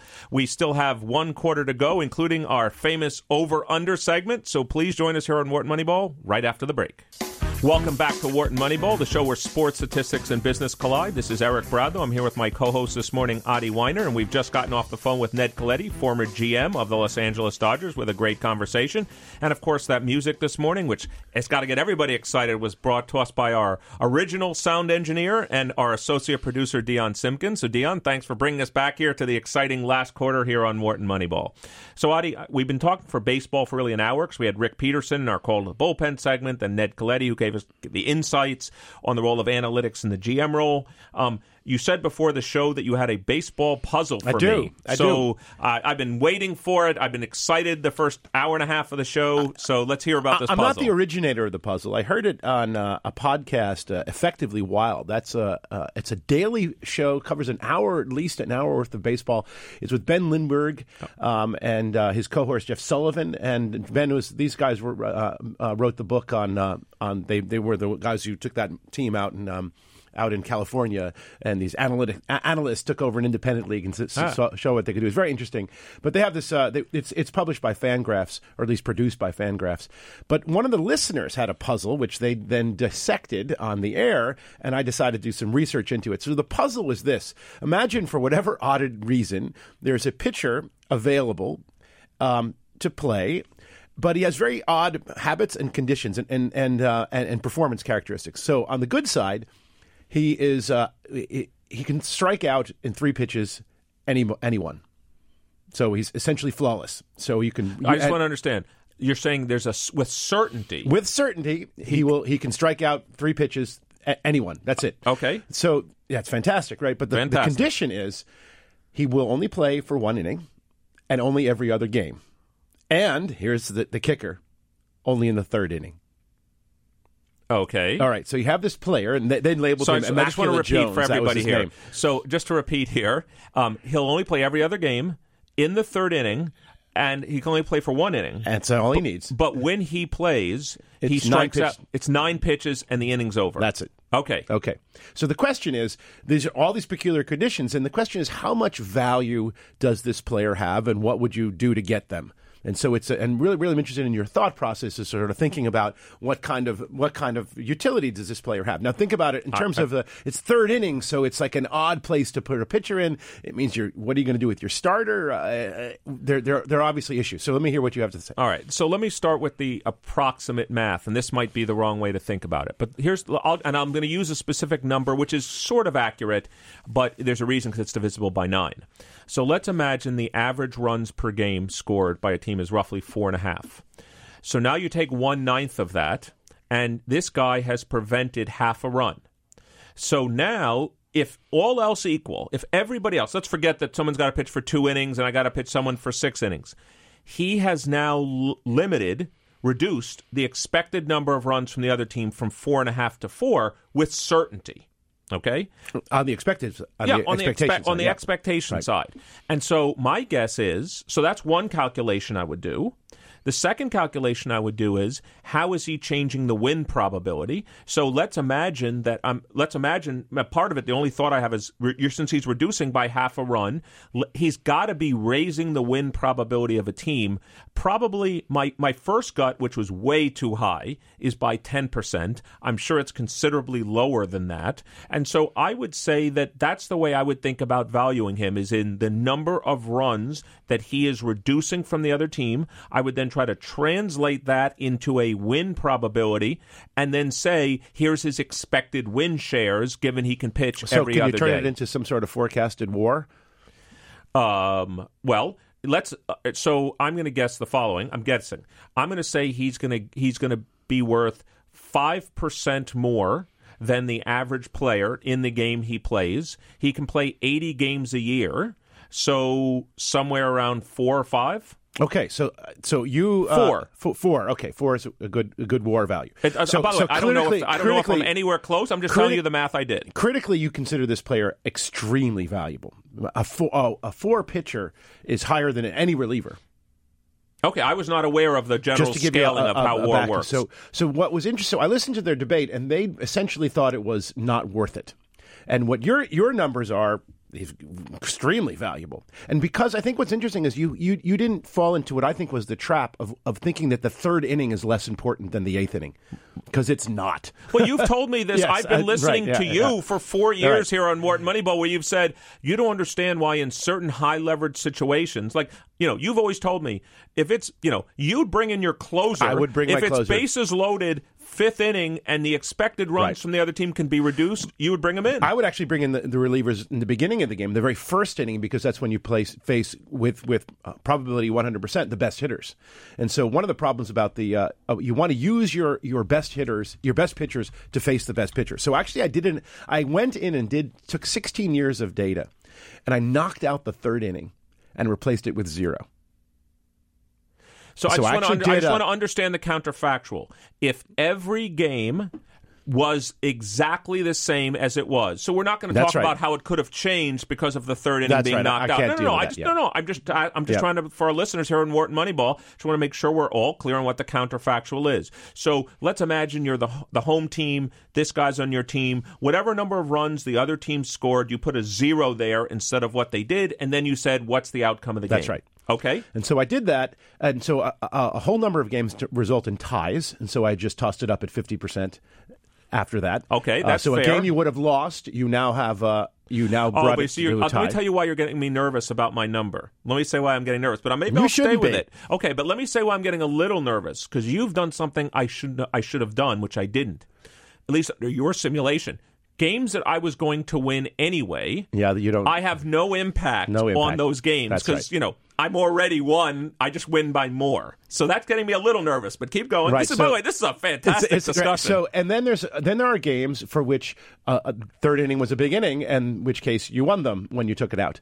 So it's actually far more games result into ties by knocking out the third inning. But what's interesting is that it's just under 4% of the. So what I tabulated with I gave a half a game to one that ended in a tie and a full game for one that you would have reversed it. Yep. So it actually results in approximately, if you use the player every day, not every other day, every day, about 6 more wins. And so you just divide that 2, and it's about 3 more wins. And that's above So I'm average. not so bad. No, not at all. I'm doing well today. So, and that's actually above average. So, because that's assuming you're just replacing the pitcher who pitched in the third inning, and he's at least an average. In fact, he might even be slightly better than average pitcher. So, if you use the WAR adjustment, which is wins above replacement, that would probably add on another win on top of that, and that puts you right exactly in the ballpark. But the point that and you and I immediately agree on this, and the back of the envelope calculation that I did was a much simpler one. It's about a half a run per inning. So that's 80 games. That's 40 runs. There's a nice rule of thumb that 10 runs is 1 win. I didn't know that. But there you go. But what's great about what you just said, and this is why we're statisticians and we think alike. I was just trying to translate in my own mind, and I just eyeballed it. I didn't know that stat of yours, which would have helped me. Sure. I just try and say, how much does runs change to wins? And that's the conversion I just didn't know, and now you've told me a stat I will remember forever. So what was interesting is that it wasn't actually 4 wins, it was 3. And that you might just talk up to randomness. I did use 16 years of data, so maybe there is something about the third inning. I'm not necessarily. Obviously, there's you have to divide up at the end. I also did it only with the visitors because you can't do it with the home team because they don't bat in the ninth in a lot of questions. Right. And if it's a tie, they'd have not only the ninth, they'd have a ninth to take a lead, and then after that. So I just did it with the visitors, which just seemed to be a little easier to deal with. Let me ask you both, as a fan of baseball and as a statistician, let's imagine someone said, well, Professor Weiner is making all kinds of assumptions here. Like, for example, well, if they hadn't scored in the third, maybe their strategy would have changed. But we talk about main effects and second-order effects. Do you think any criticism of this simple simulation that you did, or counterfactual, is it a second-order effect or third-order effect or first-order effect? Okay, how valid would that criticism be? I would say it's not more than a second-order and probably a third-order effect because there are lineup implications. I mean, so that's something I didn't address. I mean, if you knock out the third inning completely and turn them into 9 pitches, there's a ripple effect that I'm not really taking into account. But I think that averages out. And particularly, I'm not trying to forecast the outcome of any given game. I'm trying to forecast the expected number over the season. But the point is that it's about 4 wins above replacement, maybe even 4.5, and that's certainly worth more than any reliever playing today, and that has to do with the fact that you're getting tremendous amount of value. 81 games at 1 scoreless inning is terrific, and I think for the public, and I think one of the things is that I think that the guys at the podcast, they don't really see the value of a third inning closer, if you will, and I really do, because you're preventing those 5-run innings, which do happen. So just one comment for our listeners here on Wharton Moneyball. And again, this is Eric Bradlow, and I'm here with my co-host this morning, Adi Weiner. And if you want to join the conversation, you can call us at 1-844-WHARTON. That's 1-844-942-7866. Just to make one clarifying point, when I was referring to a first versus second order effect, what I was referring to is we're translating this to runs per game. But one could say, well, if they didn't score in the third, they might change their lineup here. And when I say a second order effect, we're talking about maybe it'll have an effect, and maybe it changes the 3 to 2.8, but it's not changing it from 3 to 0. It's just, where is the real variation and action coming from?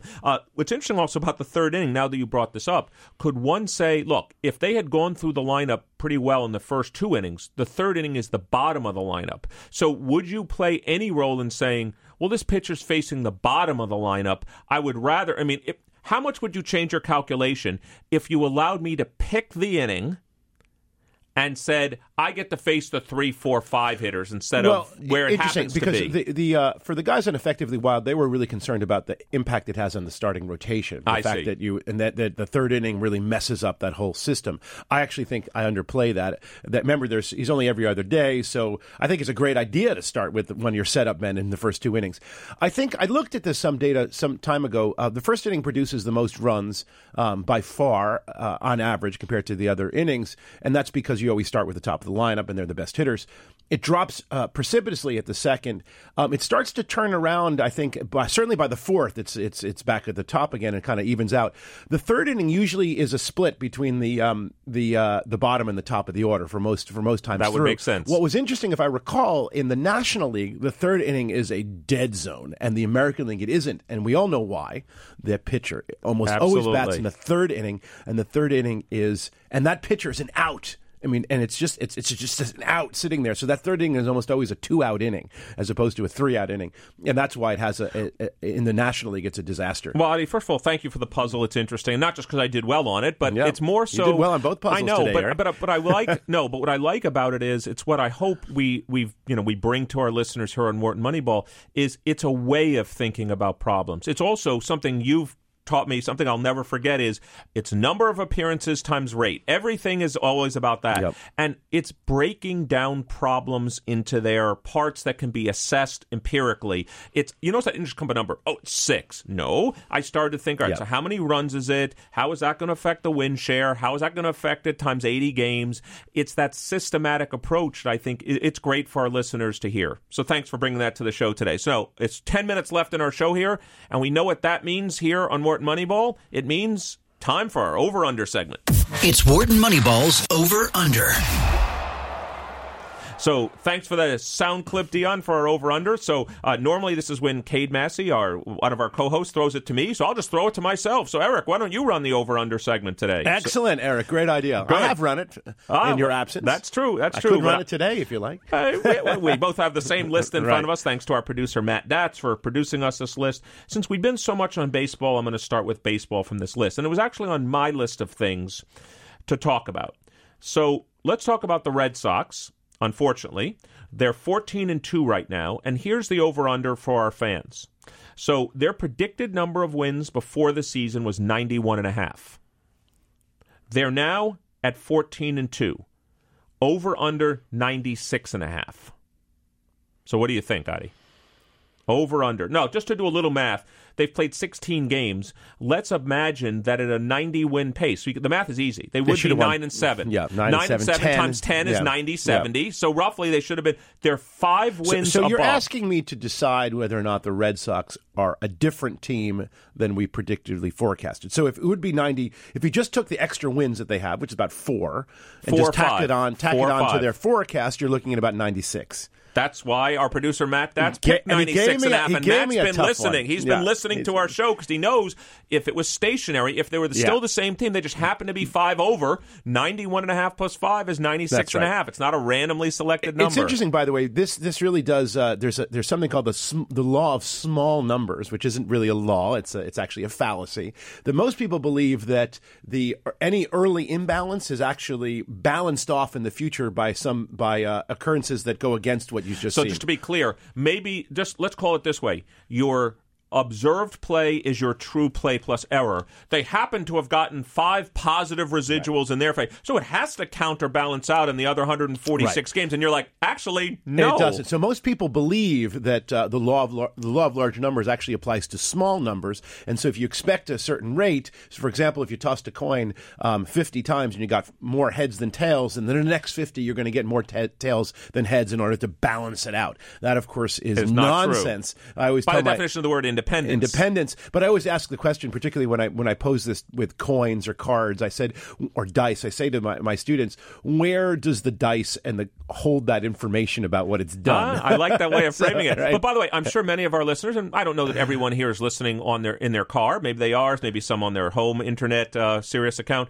They're about to drive off the road. They're like, when the friggin' is Adi Weiner going to answer the question above or below 96 and a half? I know Deion Simpkins is ready to cut off your microphone. What's the answer? Unfortunately, I have to admit it's going to be over. Over? I think they look terrific. I'm going under. Well, you're making the good Bays bet. I'm going under. I'm going under 96 and a half, and Matt hopefully will keep that. Let's take another team. Let's take the Mets. So would you apply the same logic? So they're 12-4. Their prediction was 81, so a 500 team. So that would mean they should be 8-8. They're 4 above that. Matt picked 84.5. Not a bad prediction. The problem with the Mets is that there's a huge uncertainty about their staff and the injuries, and which we've seen that in the past. So I like to root for the Mets. I'm going to go over there too. All right, you're going over. I'm going over as well. And this one, I'm going over as well. Let's now actually move now to the NBA. There's lots of different possible ones that are listed here. Let's talk about the Cavaliers. Okay? The first one I have here is 2.5 series won by the Cavs. So for them to win 3 series, they have to go to the finals. Are you at all Bayesianly updating, given that the Cavs lost Game 1 at home to the Pacers and only scored 80 points in that game? How much is that moving you off your prediction of the Cavs in the finals? The Cavs are very difficult for me because the stat – so ELO and those who look at the season and really are down on the Cavs. Down on the Cavs. Yet Vegas and the public is super high on the Cavs, mostly because of LeBron, what he can do. And the idea has been, and I listened to some guys talk about this, is that there's the defensive LeBron that you only see in the playoffs. Right. So those two things go square head against each other. I did not think that the opening game was particularly persuasive of the good LeBron or the good Cavs. So although he did have a triple-double, by the way. He did, yes, but they still lost, and they lost badly. And he scored 8, and the team scored 80. Yeah. 80. That was 80, which is 80. Yeah, exactly. Matter of fact, 80. That's a college Toronto, game. I watched it I was flying back last night. I think Toronto had 80 at the half. Or 76 or some number like that. So what's your answer? Over and above. How you get to tick the Cavs make the finals, not even win the finals, make the finals or not, where are you? Don't make the finals. I'm going to stay with the Cavs, and I'm going to say the Cavs are still. Okay, we actually have some discordance. Yeah, you got to beat them. You got to beat them 4 times. I'm going to make you go first on this next one. All right, but we only have 1 minute left. 30 seconds left here. I'll just take the Yankees and the Red Sox 4.5 games apart at the end of the year. I'm going to go under. I think it'll still be a close race. I will agree. All right. Well, that's been our 2 hours of here on Wharton Moneyball today. We've had a great show. I want to thank my co-host, Adi Weiner, professor of statistics here at the Wharton School. Great to be here today. Yeah, it's great to have you here, Adi. I want to thank our 2 guests, Rick Peterson, our Call to the Bullpen segment. I want to thank Ned Coletti for getting up early for him, especially given the Dodgers last night. I want to thank our producer, Matt Datz, and our sound engineer and associate producer, Deion Simpkins. And just remember, some combination of myself, Eric Bradlow, Adi Weiner, Shane Jensen, and Cade Massey are here every Wednesday morning live, 8 to 10 a.m. Eastern, and replayed throughout the week. You can also listen to us on iTunes and SoundCloud. Between now and next week, go Sixers, go Flyers. Hope you've enjoyed this segment of Wharton Moneyball. For more insight from Business Radio, please visit businessradio.wharton.upenn.edu.